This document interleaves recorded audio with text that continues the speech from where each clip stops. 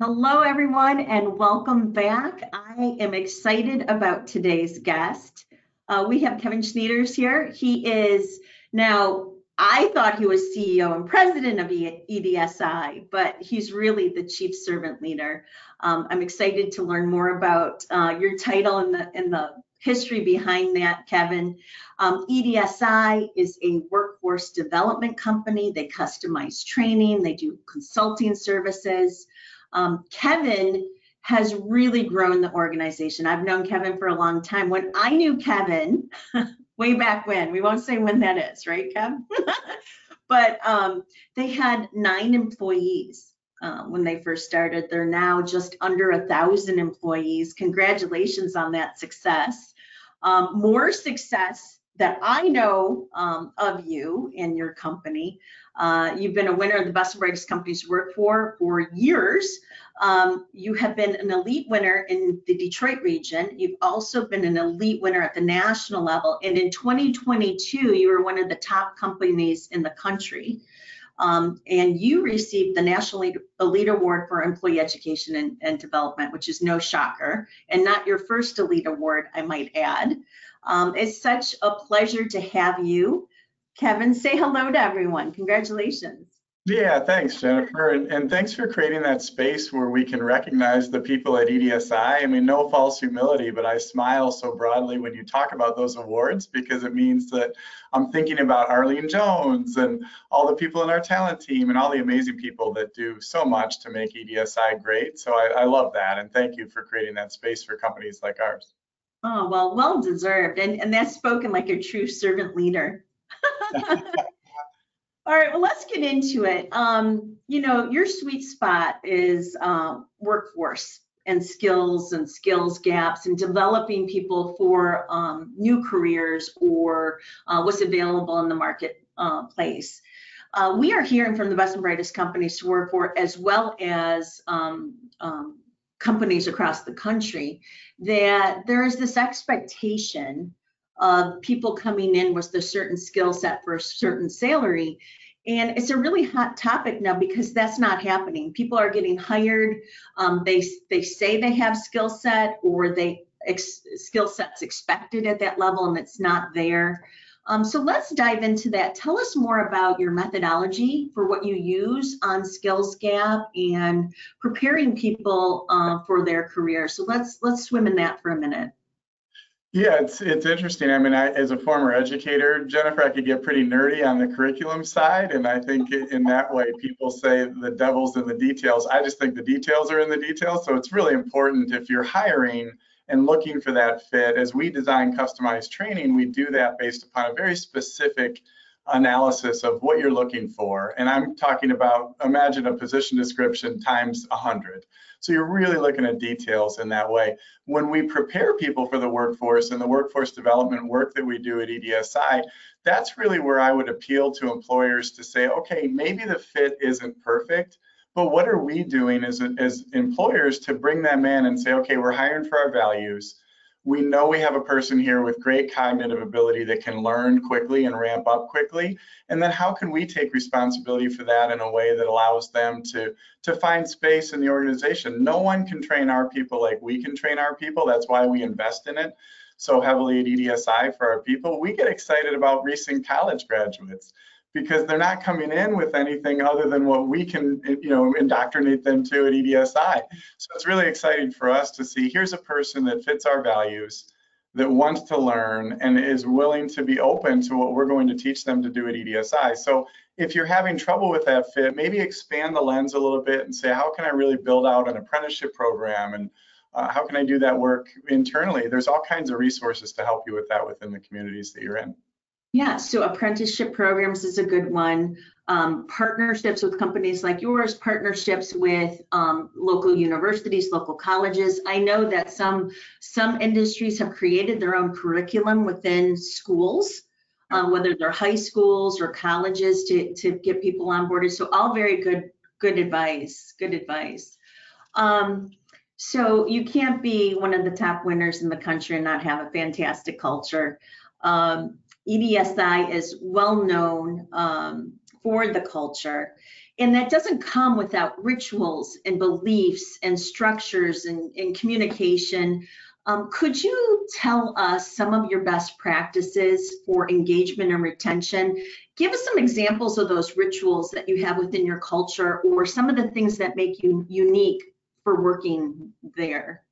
Yeah, gosh, a couple years before the pandemic, Jennifer, we started a program that I was calling schedule shaping. So it created that flexibility. I remember I hired a person here in Dearborn that I was meeting with, and she said, well, what will the schedule be? And I said, why don't you just tell me what you need the schedule to be? So this is, again, 2, 3, 4 years before the pandemic. And so she ended up having a schedule where she dropped her kids off at school, came in until she picked her kids up from school, and then went home and worked an hour or two from home. And so that for us in schedule shaping was really helpful to create that flexibility. We do a lot with job crafting, as you might imagine, to work with people. We call that career sculpting. And so trying to work with people to show them what their trajectory could be at EDSI, show them a future. I mean, think about great organizations like LinkedIn that are helping us to do great things. And they're also sending emails to our people saying, I've got another job for you. And so if you think that LinkedIn and other organizations are contacting us on our platforms more than we're contacting our own people sometimes. And so we just have to be fair about that and own that and say, okay, we're going to reach out to our people and show them what great jobs we have within EDSI for them to consider in that career sculpting. I think those things are huge, but foundationally, people come to EDSI because of our values of show up, smile, and support.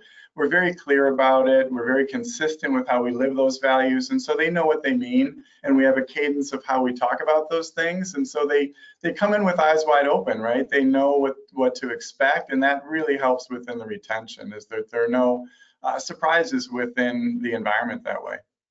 I can't help but notice when you speak, you have your own language at EDSI. You create your own words, your own terminology. Instead of work-life blend, you call it scheduling. What did you call it? Yes, schedule shaping, right? Schedule shaping, and then you use the word sculpting. I mean, you can tell it's a creative space over there. Super wonderful.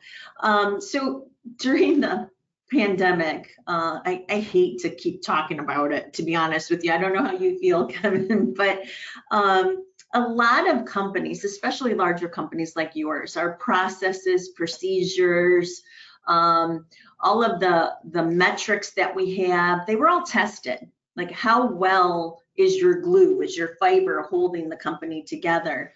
And processes are very important. Can you share with us what you learned during the last 3 years of processes, procedures, the glue, the fiber? How did yours hold up?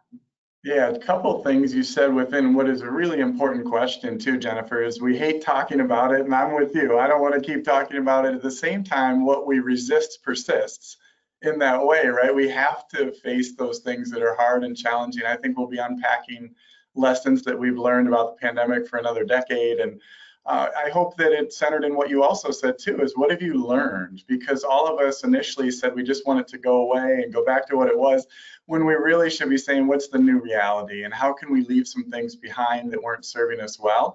I think your point is so poignant about processes, because if you don't know and you're not organizing your work highly with great processes, then you don't really know how to change things. And there's a real tolerance then to just do a bunch of things.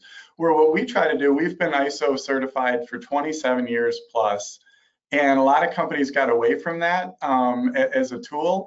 We're one of the very few service companies that adopted it initially. And for me, it created the playbook where we could go from one office here in Michigan to 85 locations all around the country in a very organized way. So to your point about the pandemic, all of those were tested. We grew by 30% during the pandemic. So they were tested, plus, and I don't know that was a great design on our parts, but my part, I'll take responsibility for the.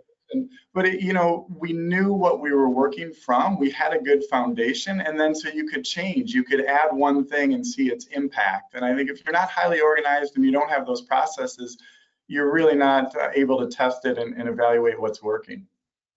Well said. Well said. I mean. And that's the thing, what I'm hearing you say is that we had process and procedures and we saw them through. We saw them through, we remained consistent with them. And that is foundation that didn't shake. Maybe the wind's blowing around the building, but the foundation and the structure's not shaking because of the process and procedures. And so often people just rely on culture to get them through tough times, but it's also process and procedures. So thank you so much for sharing that. I'm sure a lot listening here can echo that or get a little aha moment from that.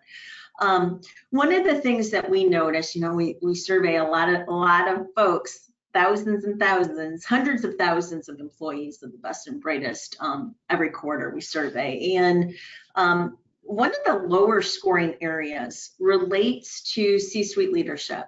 So let's talk about this. Transparency. So especially a company your size, transparency is a big issue. The CEO is communicating. They think they're over communicating. The survey results back from across the nation said, nope, you're not communicating enough. And the little side effect is there's trust with transparency, right? So let's talk about communications, trust, and transparency at all levels. How do you make sure that it gets all the way through the company? What best practices do you have around trust and transparency? Yeah, and there's a lot of different platforms and there's a lot of different techniques. Just to pay homage to what is a great question, Jennifer, I want to make sure I answer it first, which is to say you have to try a lot of different models. Consider the fact that there are people who are maybe older in the workforce that love email, but there's other people that don't want to hear anything from email, right? They want to see you just hit them up on Teams, or some companies use Slack. And so you have to use all of those channels to communicate well. One of my mentors used to talk about something that stuck with me too, where he talked about a traffic cone. And so if you imagine an organization like a traffic cone, even one that's organized like ours, where servant leadership, we're serving the people that we work for, you still have a hierarchy within the organization. Everyone has a boss. And so when you think about that, as the chief servant leader, I sit at the top of that traffic cone. And here's why it's important, because traffic cones are three-dimensional. So our chief talent officer that reports to me, she doesn't see what's on the other side of that traffic cone. She's not having to deal with 25% of the organization or 20% of the organization. And in that, she doesn't understand that the way I do. So as a leader, when I see everything, I make assumptions about what's clear and what's not. I'm speaking from a place of having a vantage point where I get to see everything, and I have to acknowledge that there are people even directly working with me that don't see the whole organization. And so that traffic cone's always in the back of my head. And another one of my mentors used to say, you have to say it, you have to say it, you have to say it, you have to say it. As soon as you get tired of saying it, they're starting to hear it. That doesn't mean that they're not really intelligent. It just means that they only have so much bandwidth for what you want to say. That's why our values of show up, smile, support have been so integral for us, because it's consistent, right? We don't come off of that message, and we can do a lot of different things, but we're always going to come back to that foundation that you talked about earlier, Jennifer, that is, it's always going to be present for us. And I think that's important in the communication. The final thing I would say is, as a leader, as a CEO, as a business owner, are you a good communicator? I think leaders tend to think that they're good at everything, and there are people that just naturally aren't great communicators. And so just be honest with yourself and maybe get someone else to help you with that communication or do it for you. I think in that way, we have to look in the mirror and say, is that a strength that we possess in terms of communication? We have some good mentors. I've never heard that cone example. But that is a beautiful visual where you're at the top of the cone. You can see every circle, every layer looking down, right? But somebody else can't see around the corner of the cone or up above it or below it. So really good example about how communication fails.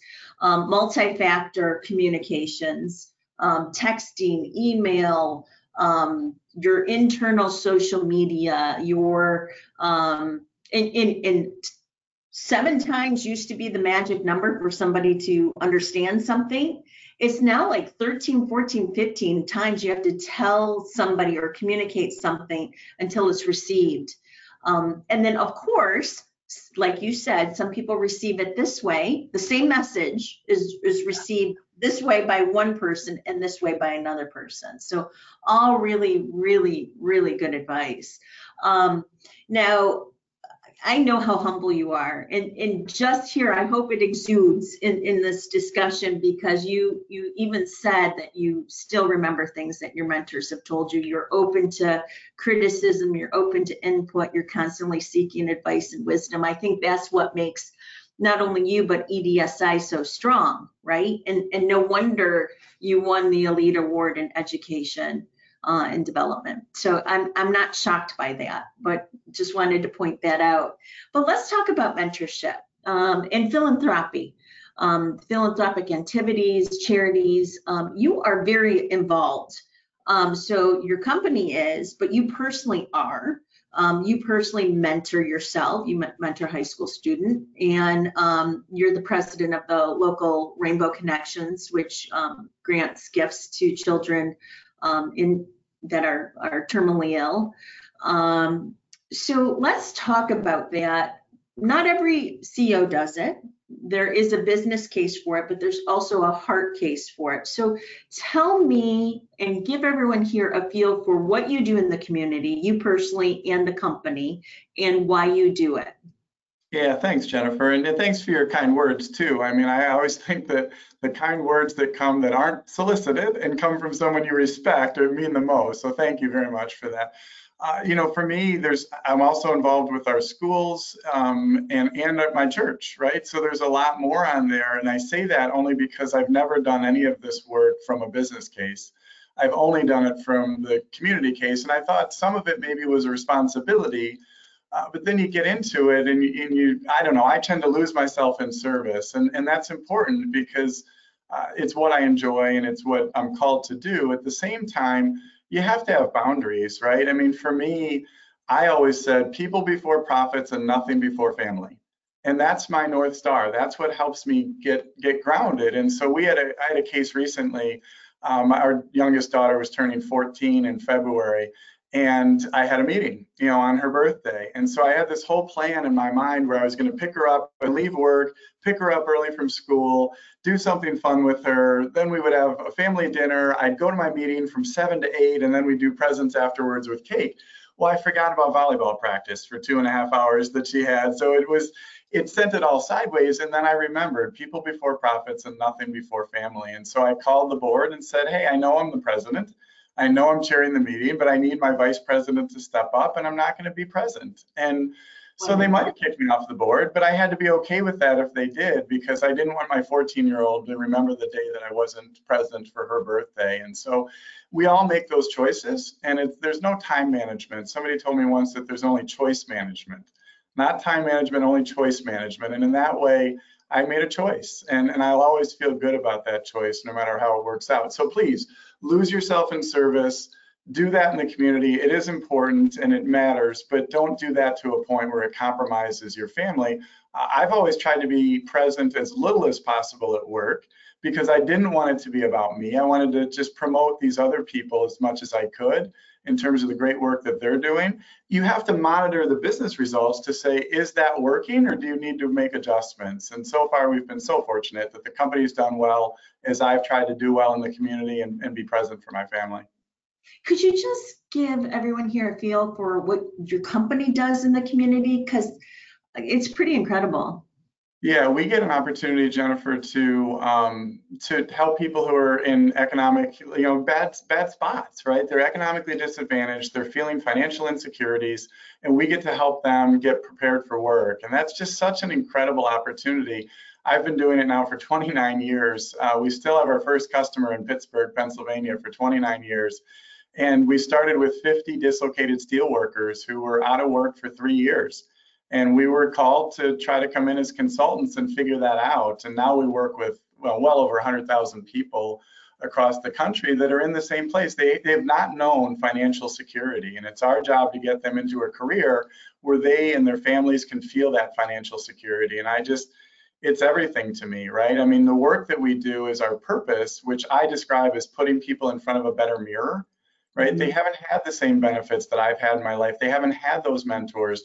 And so we're trying to hold up a better mirror for them where they can see a better future and they can see themselves in a successful career. And it's just awesome work that we get to do for communities that make a difference for sure.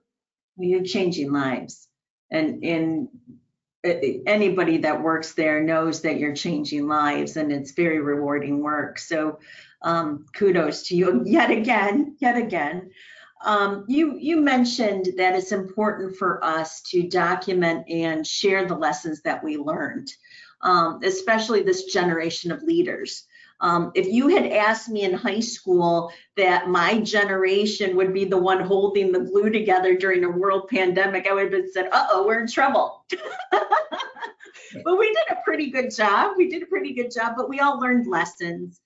We all had those stories of, oh my gosh.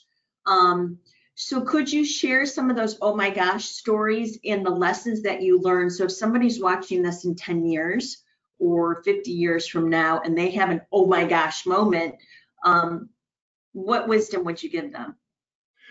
Yeah, thanks. And I'll try to be conscious of time too, Jennifer, because this is going to be the biggest parts of both of our careers. And you did it beautifully, as I was able to observe from afar. So congratulations to you as a leader for doing the work that matters. Leadership matters, right? Right. My dad used to say everything turns on leadership. And I never wanted to believe that because I wanted to place everything in everybody else, but it matters. And so you show up as a leader, the cadence of communication mattered a lot. Right, we met daily at 7:15 for a while, then we met weekly, then we met monthly. Now we've canceled that meeting. So you have to know what's required of you at that time and step up and meet that call and create the cadence with the right people in the room to make critical decisions. It was really hard. I think the two words that we adopted, because it has to have a theme. You were talking earlier, Jennifer, about how we invent our own language or something. But at the beginning of the pandemic, I said, we're going to focus on gratitude and grace because we're all still working, and let's have a lot of gratitude for that. Other people aren't. And let's give each other the grace to process this experience the way that we need to, and give ourselves the grace to know that we're doing the best that we can. And so we came back to those words every day almost, and it got us through that. So I would say in terms of what would people see 10 years from now, pay attention to the cadence, recognize your responsibilities as a leader, and then pick words that are going to describe how you're going to experience this collectively. Yeah, and I noticed some underlining themes on your style as we're talking is mantras are important, especially when people are scared, to have the confidence that someone says, this is what we're going to do, and have those mantras to lean on. You know, for us, we said we're going to help as many people as possible. This is our job. We're going to dive in. We're going to help as many as we can. That was our mantra. You had your mantra. So yeah, that is very good wisdom, especially in the future if any future leader has to deal with fear for life in the workplace. People were scared to go to the grocery store. We don't want to forget that. No, for sure. Well said, Jennifer. So besides the last 3 years, were there any other monumental moments in your career that you want to share? Yeah, it's such a great question. I don't think about monumental moments as much as I think about monumental people that were able to experience like learning. It's incredible. I mean, I was lucky enough to work with my dad for 13 years. You know, I was very young in my career, and he remains, you know, unfortunately has passed, but he remains for me the best leader that I ever knew. And what he knew too was that his leadership style worked from about 9 employees to about 50. And then, you know, the command and control style, he turned to me and said, hey, it's time for you he was kind but not generous. So, you know, I bought the company over 13 years, but, you know, he said to me, it's time, right? It's time. And you have your mother's personality. You are your mother's son. And you have the patience and the love of people that will take this company to the next level. So imagine that as the founder of an organization, Jennifer, to have the understanding and awareness to know that it was time and to recognize another leader. It'll be time for me to say those same things to someone else in a different way. And I lean on him for that. It's just incredible. So yeah, very, very fortunate to have had great people that made my career for me. It all passes through me, right? I'm just trying to be a good custodian today, but those people, they set the groundwork that I stand on today, and I'm just eternally grateful for my mentors. Yeah, and as a family business, we all know the statistics of going from one generation to the next to the next. It's a difficult transition, and it seems like you had a relatively, I don't want to assume, but relatively smooth transition. So congratulations on that. That's wonderful. Thank you. So one of the things we like to do on this program is we want to demystify CEOs and leaders. Sometimes, and society dictates this, human nature dictates this, we are judged for our title, we're judged for previous employer experiences and what have you, and people forget that leaders and CEOs, especially if they're your team, are humans. And we're pretty approachable. We think just like you do, so we'd like to take a minute to demystify you as a CEO and focus on you as a human. So what do you do when you first wake up in the morning? What are some of your rituals, daily rituals? Gosh, first thing in the morning, I have to be active, Jennifer. I love working out. And so for me, there is definitely a morning ritual around working out and yoga and stretching and all of that stuff. For me, I also try to find somebody that lifts me up in the morning. So connecting with someone that I know will bring that positive energy that I need in the beginning of the day is important. Do you schedule those? Do you schedule calls with people to pump you up, so to speak? Yeah, I don't schedule them as much as I go to my list. So with the risk of making you think I'm a giant weirdo, I do have a list of people in my life that fit into like sphere 1, sphere 2. So the core 4 at home, I have 2 daughters and my wife. And then after that, there's like level 1, level 2. And so like, let's plan on golf season is starting, right? And so I'll look at that list now and say, how many people on this list like playing golf with me? How can I be intentional about how I schedule those things? So yeah, I go to my list and I say, which one of my core 4, the level 1 group can lift me up, and I'll text them or I'll see them in the office here. I'm so lucky to work with people that I love. I call those my people. Who are my people? I need somebody that's going to be a cheerleader today. Yeah, for sure. Wonderful. Are there any speakers or books that you still remember and live by? Yeah, Sir Ken Robinson. If I had to pick one, right? He changed my life. And, I had a chance to hear him speak, and he talked about the different types of intelligence. And so I unfortunately followed a brother that was very, very smart and never considered myself to be smart. I've had great schools and great education, but, Sir Ken helped me to understand that there was creative intelligence and emotional intelligence that I had a great depth of. And so really, I went up to him afterwards, tears in my eyes, and told him he changed my life that day. So yeah, Ken is amazing. He's unfortunately since passed, but so many to mention, and he's the one that will always stand out to me more than any other book or anything that I've contacted like that. I have a similar brother. It was very annoying in high school. He barely studied and he'd get A+. It was so annoying. Yeah. Do you have any pet peeves? What irritates you? Yeah, I know what my triggers are, right? I mean, when people don't demonstrate caring for other people. And somebody told me, what ticks you off is what makes you tick. And so your gift to the world, mine happens to be being able to show and care for other people. When other people don't do that, that becomes your pet peeve then, or like your trigger. So it could come out as somebody driving, like a lot of bad driving these days, right? That triggers me because it demonstrates the tailgating is you don't care about the other person's safety and stuff. So yeah, for me, pet peeve in a bigger way probably is like not demonstrating caring for other people. Well, you mentioned grace earlier, and giving grace, that's part of it, right? Yeah.